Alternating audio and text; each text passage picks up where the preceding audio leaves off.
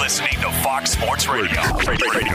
Always good to be here, RJ. And yes, on a day in which we've got a full, jam-packed Sunday to recap in the NFL, plus the Patriots in primetime coming up in just a couple of hours. What is the Vegas lead here on this Monday? Well, in a form of a question, who is the team that was the most dominant that happened to play on Sunday night? Yeah, that would be the New Orleans Saints, a stunner for most people who saw Tampa Bay go in as a favorite at home, but instead it was New Orleans sweeping the season series from the Tampa Bay Buccaneers. Saints over the Bucs, 38-3 the final last night on Sunday Night Football. I mean, wow. Here's what I can say. There's history that explains this, but the first thing I got to say is I feel like I was wrong about Tampa Bay. And when I say I was wrong, I said as recently as last week, if I could pick one team to win $10,000 if they won the Super Bowl, no odds, no nothing, who has the best chance to win the Super Bowl, I would have picked Tampa. Now, what I know is I'm saying that in the past tense. I'm not sure it's the past tense yet. I've got to think about it. And what I do know is, and we'll have some fun with this later with Fez, the minute you backtrack on a prediction prematurely because you're taking heat is usually the minute it's going to reverse itself. So, Faz, I'm going to give my take on where I thought this was predictable to some degree. But first, I got to ask you how you feel. You've been a Tom Brady skeptic for 7 years, would you say? Yes. I mean, you liked him well enough when he was winning all the Super Bowls, but then you said, hey, I'm a former actuary. Steve Fezzik, correct? I am, and I've got the mortality tables, and as you get older, your arm falls off if you're an NFL quarterback around age 40. Yeah, but that's not mortality. Maybe it is for you because he'd be dead to you because he can't make you any money at that point. But the fact is, you understand with your training that as you get older, bad things happen. And yes. You've been predicting that for Brady for a long time. So last week, you got confronted. Steve, you had Brady ranked number 19 coming in the year. What do you have to say for yourself? So you got out your abacus and click. And all of a sudden you came and go, oh, my gosh, as I really look at this, he's the third best quarterback. Isn't that what you said? I said he's clearly a top 10. Oh, no. Don't make me pull the tape. What I said was since week 4, he's been the fourth best quarterback in the league statistically. The fourth best. And then on cue, you could have been sitting here with a smug look on your face. Now you can't win. It's literally you're on every side, so that means you're on no sides. How are you feeling about that? I feel crappy. What's your main takeaway on the game? Experience matters. It's the only thing I can explain. Well, Brady has game. A lot of experience. Brady has a lot of experience, but Tampa Bay, here's a team that has not had a winning year the last 3 years. They haven't had any playoff games with their roster, and New Orleans has had 5 playoff games the last 3 years. New Orleans is used to the big game, and Tampa is not. Hold on a second. Hold on. If the Saints got crushed, it could have been, what we should have known all along? Well, one, his noodle arm would have started, but then it would be like they can't win the big game. Yeah, they win that game in October, but would they do the Minneapolis Miracle? It'd be this. You could spin it the other way too, or you could say, "Oh, Tampa Bay's got experience now because they're being led by Brady." Jonas, what's your main takeaway? New Orleans looked like a team insulted that Tampa Bay thought they could come into their division, the division that they've run the last several years, and try and take over. They looked really, really fired up for that game. They looked more ready to go than Tampa Bay did, and it looked like Tampa Bay was stunned early and had no ability to come back. That game felt over from the jump. Right after that Cook turnover near the goal line, you thought Tampa Bay, okay, this is their chance. They're going to get a break here. They went 3 and out, punted the ball, and New Orleans never looked back. I was watching coverage today of the aftermath, and I saw Bruce Arians, and I thought, him again? And it struck me when you got a guy who just loves that mic. And I remember we were talking about it after they signed Brady. I'm like, that guy's on the radio and TV more than like he was on every show. Like, what exactly was gained from that? Right? I get that you want to generate some attention for your team, but they were getting all the attention in the world. That guy likes to talk, and I'm not complaining about that. I'm not into self-hatred, so I'm not going to critique someone for liking to talk. But what's your job? Your job isn't to talk. It's to coach football. And when all I hear about with a guy is how he likes to drink at 5, and I'm not having any assessment of him as a drinker. I'm talking about the idea you're not working, right? If you're golfing, it's the same thing. It could be worse if you're drinking. I don't know. But what I know is you're not working when you're drinking or golfing. And it just strikes me that guys who know are like, wow, that was a pretty uninspired and unimaginative game plan. And really, that's what you said, Jonas, just now. It was over from the start, which means what? Schematically. It means the coaching. It was over from the start. And that's the thing I think we're missing about this Saints team. I don't know if it's Andy Reid, Sean Payton, Andy Reid, but to me, the 3 best senior coaches, meaning I'm not in a position yet. Shanahan looks great, right? So does McVay. But I don't know. I don't think they're in the class yet of Belichick, Andy Reid, and then Sean Payton gets left off that list. And Drew Brees is limited. He is. And you know what? They're still an amazingly good team. And you know what? They're still, at least Brees' stats are top flight. This isn't a skills competition, right? It's like every basketball player that could touch the top of the bankboard. When you're 16 years old, you get excited by that. But when you're an adult, you realize it's a game. It's not a high jump. Well, this isn't an arm strength competition. If your arm is strong enough to compete, your arm's strong enough. Then it becomes about other things. Malcolm Gladwell talks about this in The Tipping Point, is there are physical and mental limitations to certain things. I couldn't be 4 foot tall and playing the NFL. It doesn't matter how much will I had, what time I woke up. Didn't matter. But once you get to the point you're tall enough, and Brees is just tall enough, and strong-armed enough, and he's maybe just strong-armed enough, then it becomes about other things. And yeah, a strong arm can be an additional edge, but it doesn't disqualify you. And anyone that felt like Drew Brees was disqualified because of his arm strength was just plain stupid. And I don't say that often. Stupid and wrong, because you got the stats. It's one thing if you were drafting the guy, you didn't know if he could play. He's done it, and he was doing it while people were saying it, and it was stupid. I give you credit, Fez. You didn't say that, at least, right? You didn't talk about depth of target. Hey, did you know his depth of target was 4.7? I mean, come on. Look at it. Well, his depth of target has always been, in the bottom of the NFL, because Drew Brees, takes what the defense gives him, and he's been very effective for years doing that. I'm RJ Bowe. We're straight out of Vegas. Here's the math, and it tells you about the future. You think I would say this for a tease? Nah, I'm just giving it to you. Early season, the Saints struggle. And you know who else does early relatively? Belichick. You know why? Since the agreement, 2011 season into 2000, or then the 12 was the first full season, there isn't as much time to prepare these teams. And because of that, the early season can be treated as an extended preseason, which means you don't win as many, but you're ready for the end of the year. And we've seen that with Belichick. The Saints in the first 3 weeks of the year, we're going to go to 3 weeks here. 33% straight up, 33 against the spread. That's the last 7 seasons. So go back 7 years. All right? They only win a third of their games straight up. Week, and this is amazing, 4 through 9. We just finished 9. 86% straight up, 31-5 against the spread, 27-8-1, so 77%. So 33. Let's forget the spread. You win or you lose. We got 21 games in that first sample, first 3 weeks, 7 years.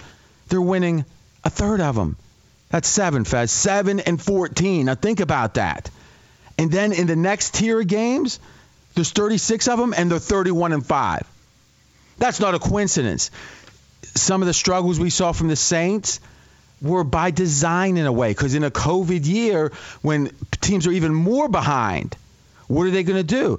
Well, you're either going to rush and make sure you kind of win that first game, which means, you know what? You're probably not doing the things to develop the team the way you need to, or you do what Sean Payton has done now for 7 years.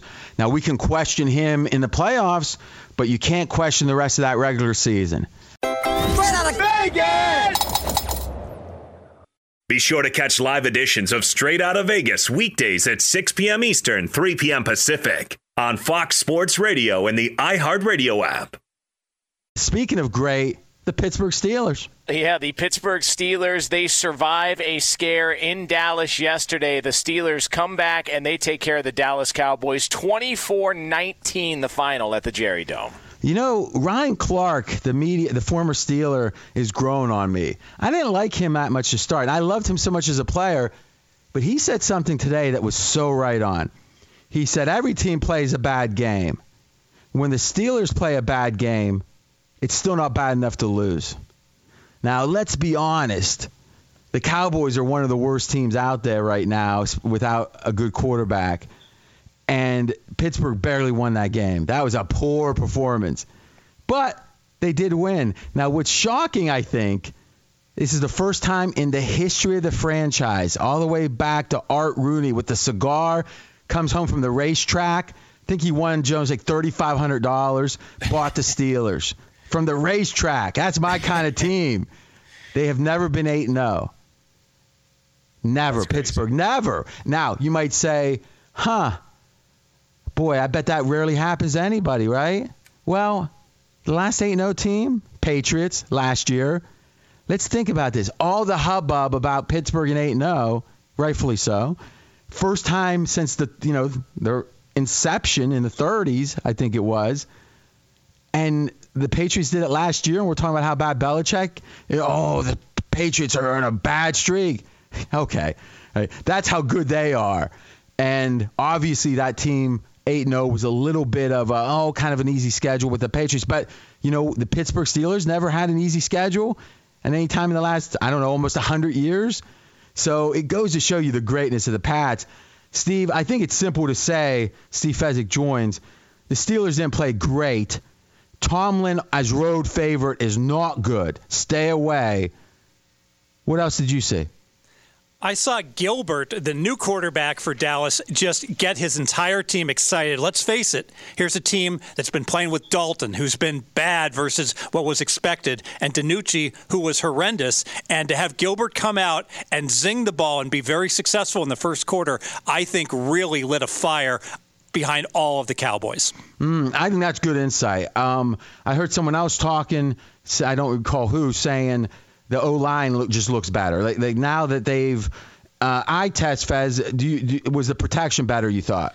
Yeah, they got Zach Martin back. He had been out, and they got back one of their backups in Irving. So the O-line, while not nearly what it was to start the year, is improved versus the low point during the year. And remember, these are all professional level athletes. Some of them are replacement level, but as they play together game after game after game, it starts to make a difference, meaning that continuity increases. So no matter what level they're at, they're going to get better as time passes.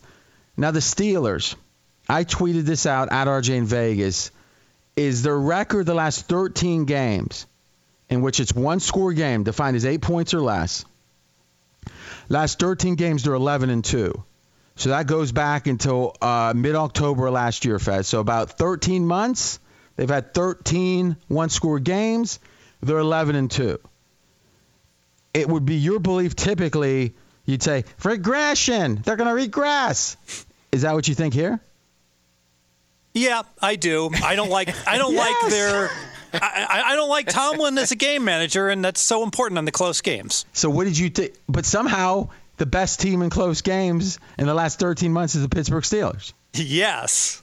So what does that tell you? Well, sometimes you flip a coin and you get a bunch of heads in a row, RJ. Sample size. So we got regression and sample size. That's the thing about these math guys, Jonas. You can go to your grave with them being wrong, and then when they're lowering you in, you're going to hear sample size. And that's going to be it. The sample's over for you. But, I believe it's something else. I believe the same thing that makes you not like Tomlin, Faz, is why they do well in these games. He's a weird combination of loose but intense. Yes. Think about that. Is usually intense people are the type that, the dad's getting all the kids' luggage straight, and he's make sure your tag's upside right, not on the left side. That's it. They check it on the left. That kind of dad, the Greg Santini type. They're usually very, task oriented, very detail-oriented, but they are so tense. The kids are drinking whiskey like at age 14 trying to relax. Tomlin has this weird, he's got what matters to him, and he's going to be so intense about it. And if it doesn't matter to him, he's loose. And I think that the looseness of the Steelers hurts them sometimes with fumbles or against bad teams. But when the chips are down, they never seem nervous. Think about that throw Ben made. I was at the game, the Super Bowl in Arizona or against Arizona in Florida. That throw to Holmes, they could have kicked that field goal and gone into overtime. And he made a throw. It felt like it was almost like Kevin Costner in Tin Cup trying to go over that water. The way that and it could have been picked off. And he is a gunslinger. And hey, listen, we can talk if that's good or bad, but I think it adds to their ability to win close games. What do you think, Jonas? Yeah, no, I think, and going back to that play in the Super Bowl, that was over two guys. So Santonio, and it's not like Santonio Holmes is a big dude. No. He's under 6 feet tall, if I'm not mistaken, and that was over two guys in the corner of the end zone. One of the great all-time clutch throws, most accurate throws that I've ever seen, and it just looked like yesterday they eventually we're going to figure it out. I had the feeling going into the fourth quarter that, okay, well, maybe this is when they're going to get got by Dallas. And then as the game went on, it was just obvious that they were the team that was ready for the moment. They were the team that was going to figure out a way to make the plays that they needed to make. And they went down and they scored. And it's one of those, John Calipari says it about the NCAA tournament. Sometimes you just got to land the plane. Doesn't have to be pretty. Just get the plane on the ground. And for the Steelers, you win this one and you move on. Just win it. It wasn't pretty, and you get to next week. I agree. I think that Dallas, as much as I lament, Dominic DeNucci, we hardly knew you, but it does feel like the new Jacobs. Is that it, Fez? I can't remember his name. The Gilbert. Okay. The new quarterback, I'll call him until he lasts a while. Number 7, like Friday Night Lights, QB2. But the reality is, it did feel more energized, and jobs are on the line. All right, it doesn't matter what your record is; jobs are on the line. Straight out of Vegas! Be sure to catch live editions of Straight Outta Vegas weekdays at 6 p.m. Eastern, 3 p.m. Pacific. Quickly, though, Jonas, let's do college. We don't do a ton of college, but, man, that Notre Dame win, it affected the odds, but maybe not how we thought. Yeah, Notre Dame Clemson was fantastic on Saturday night. It went into double overtime, but it was the Irish with the big win at home, one of the biggest wins in a long time in the program's history. They were number 4 in the country going in. 47-40 was the final. Thus, they have moved up to the 2 spot in the AP Top 25. But not in the odds. So, Fez, I don't know if you have it right in front of you. If not, take a second and grab it. What was the total line adjustment for the quarterback absence with Clemson? So Trevor Lawrence was minus 10.5, I believe, and then it went all the way down to 5. So about a 5.5 point adjustment. Now that doesn't seem like so. Let's create some context. Aaron Rodgers in his prime, let's say his prior prime, maybe he's having a renaissance. He moved the line when he hurt his shoulder that second time, his collarbone, 10 points. So Trevor Lawrence is moving at in college half as much as Aaron Rodgers. That's it. Wow. That Steve, usually when a question's asked, you answer. Yes, and I think it's a matter of, by all claims, the backup for Clemson is a great quarterback, just no experience at all, of course. Okay, that's an interesting point. When you're that pedigreed, you should have a pretty good backup. But still, I thought Trevor Lawrence was the savior. Yeah, I'm a skeptic. I'm a Lawrence skeptic. Here's the thing, Fez. Here are, and we did it in the headlines, the favorites. Alabama, The Ohio State University, Clemson, Florida with 1 loss, then Notre Dame. But 16-1, explain. Well, the feeling is that Clemson is still very live to make the playoffs because both teams are in the ACC. If things go according to Hoyle, Clemson's going to be able to get Notre Dame again. And if Clemson wins that game, Clemson very, very likely to make the Final Four. Now, Jonas, he doesn't answer questions directly, but he'll say, according to Hoyle, which is a reference to like a manual on cars from like the 40s. Great. I mean, topical. That's Steve Fezzik. I'm RJ Bell. Jonas, question. You understand college football better than me, but it strikes me the following could happen. Florida has better odds than Notre Dame. So if Florida beats Alabama in the SEC title game, they're in different divisions. Yeah. All right. Now, Notre Dame splits with Clemson.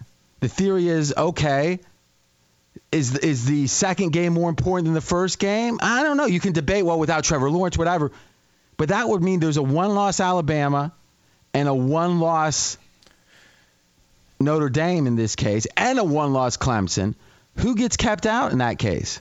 I would think, just based on resume, because if you're looking at who's got the best win, I would think Notre Dame would get the advantage over Alabama.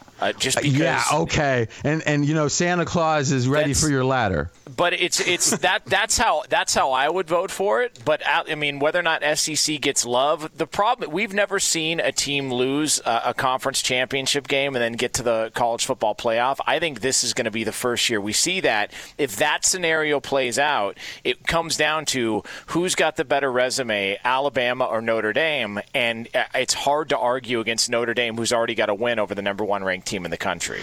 I tell you, I can't. I'm just waiting for the SEC to be judged harshly. I'm just waiting. I haven't found it yet. So, and I do think it's fascinating to close this topic is the idea that if this was a regular year and Notre Dame played Clemson once and won the game, that considering the rest of their typical schedule and no conference final for them, they're in.